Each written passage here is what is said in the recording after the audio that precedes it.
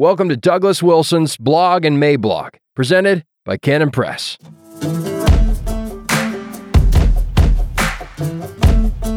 Nice Guys and Jerks, January 5th, 2022. Dear Dawson, I think you've laid enough groundwork now. Let's go back and do some post-game analysis of your breakup with Jan. Now, keep in mind that some of this might sting a little bit, but that is a whole lot better than the long-term chronic misery that results from not facing up to these sorts of things. The point, of course, is not to rub your nose in the mistakes you made, but rather to head off and prevent similar mistakes in the formation of any new relationship. The first thing to recognize is the fact that you didn't see the breakup coming means that you probably still don't understand the causes of it. You were thinking of your position in the relationship as being stronger than it actually was, Romans 12:3. And this means that you were looking at the wrong markers, the wrong indicators.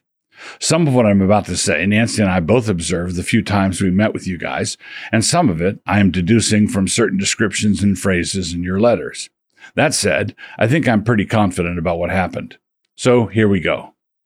In your relationship, you were the quintessential nice guy and would turn yourself inside out to do whatever she wanted. And that is how you drove her off. Not only would you do whatever she wanted, it was starting to look as though you were willing to be whatever she wanted. But a woman wants what she wants from two different places, two different realities. And both of those realities are formidable. First, she has certain desires that are built in, part of her framework as a woman. She is created by God to respond to and follow her head, her husband. She is called by God to respect her husband, and she has a deep creational need to be with someone who is easy to look up to, easy to respect. But a woman is also part of a fallen human race, and she also wants certain things the way all of us do. She, like everyone else, wants her own way. She has selfish desires, selfish moments, and things she wants to insist on. How you are going to spend an evening, what restaurant you are going to go to, whether or not you are going to go to that dance or not. Now, if, when she is being selfish, she gets her way 100% of the time, she knows that she is not being protected, not being led. Let's say you had a little spat, one that she was entirely responsible for, and at the end of it, in order to make peace, you were the one who apologized. That meant that you were trying to build your relationship with her on the foundation of lies, and she knew it. You were both lying, but she was more aware of it and didn't like it more than you didn't like it. When you interacted with her this way, you set her up for an internal conflict. There was a standing conflict between the way God made her and what her flesh wanted. As created by God, she wanted to look up to you and respect you. She wanted to lose sometimes. As fallen and selfish, she wanted what she wanted, like we all do. She wanted to win. More on this in a minute. In a husband-wife relationship, the man is the appointed head. It would be tedious to cite all the verses, right? Quote, "For Adam was first formed, then Eve." 1 Timothy 2:13. Quote, "But I would have you know that the head of every man is Christ, and the head of the woman is the man, and the head of Christ is God." 1 Corinthians 11:3. For a Christian woman to agree to marry a man when she has a Bible and has read all those verses is risky business. It is like she's being commanded to walk out onto a frozen lake. If she has any sense at all, she will need to know how thick the ice is. So she might stomp on it. She might throw a cinder block on it. And if you, steeped in those servant leader sermons that you've heard at that church you go to, think something like, well, if she likes throwing cinder blocks, then let her throw cinder blocks. There are many things you are doing there, but one of the central ones is that you are failing the test. She is not throwing cinder blocks for her health. She is throwing them because she is desperately hoping that she has found a guy where the cinder block doesn't go through the ice, and where he says something like, "Okay, you can stop that now." Unfortunately, we live in a time when a significant portion of our evangelical leadership has come to believe that the phrase "man up" means that the men in every relationship have a responsibility to figure out what the women want and then to go and do whatever it is. But that is actually the opposite of what it means to man up. But remember that you also have a dual set of desires. You were created by God to be the head, which means that you have a deep creational need to provide for her and protect her. That is what you are by God's creation and design. But you are also a sinner, and you also have your selfish desires. And one of those selfish desires is to have absolutely no conflict with your girl. Her selfish desire may lead her to demand something. Your selfish desire leads you to acquiesce. And God's design for both of you is frustrated. I should insert here the recognition that there are men whose selfish desires run in a different track than yours. You are a nice guy, and so your temptation has been to appease. There are other men out there who are royal jerks, demanding, censorious, critical, irascible, and all the rest of it. As you mentioned, the guy your ex is now dating is someone who runs along those lines. But what should this tell you? It tells you that your ex was looking for something different than what she said she was looking for. This doesn't mean she was lying to you. The chances are excellent that she is as muddled on this question as you have been.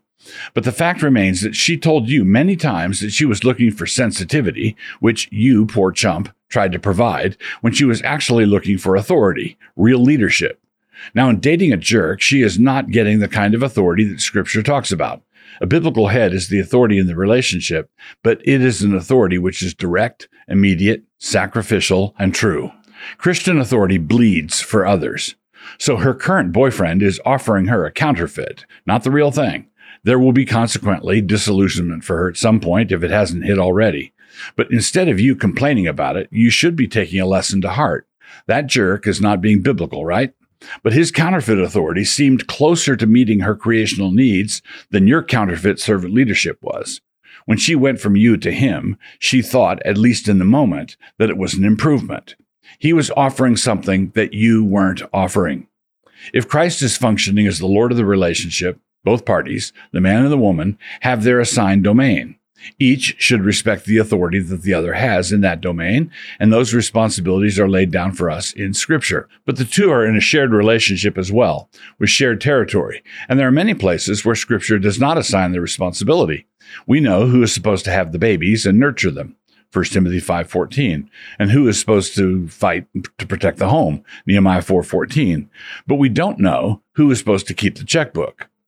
That has to be decided by the two of them. There are actually a host of decisions and responsibilities like this that have to be decided between the two of them. Now, in such areas, it is crucial that there be significant areas where the wife gives way, where she does not get her way. And the reason should be obvious. If she always gets her way in those areas, it is going to become almost impossible for her to avoid the conclusion that she married a pencil neck. Letting her have her way in all those areas is tantamount to consigning her to a life of frustration. Not only so, but the husband gets frustrated as well. So they then go in for marriage counseling, and they get this, their central and devastating mistake, endorsed by a pastor, whose own wife, incidentally, has cheated on him a couple of times. So let me conclude with that example of the checkbook. Let us say that both want to keep the checkbook, and let us also stipulate that they are both decent at math. Both would do a good job. As they discuss it, it is important that the husband stay in fellowship the entire time and not give way to any kind of frustration, annoyance, or anger.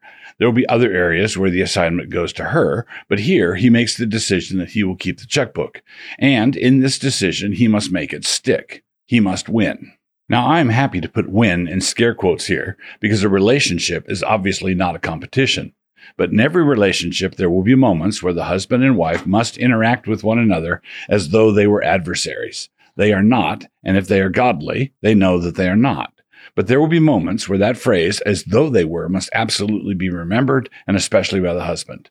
I mentioned earlier that a husband is assigned the responsibility of providing for his wife and family and protecting his wife and family. Those are, on the practical level, his two central duties. They are to be driven by love, obviously, that love being imitative of Christ's love for the church. Christ loved the church, remember, but he did so through his provision and protection. And so, if one of the man's central duties is to protect his wife, we now come to the bottom line. Women usually have a much better instinct for this than the men do. A woman knows that a man who cannot stand up to her is going to have difficulty standing up for her. Your uncle, Douglas. We hope you enjoyed this episode. Remember that if this or any other content from Canon Press gets removed from wherever you're listening, Blog and Mablog will always have a home over at mycanonplus.com. Go to mycanonplus.com and subscribe today.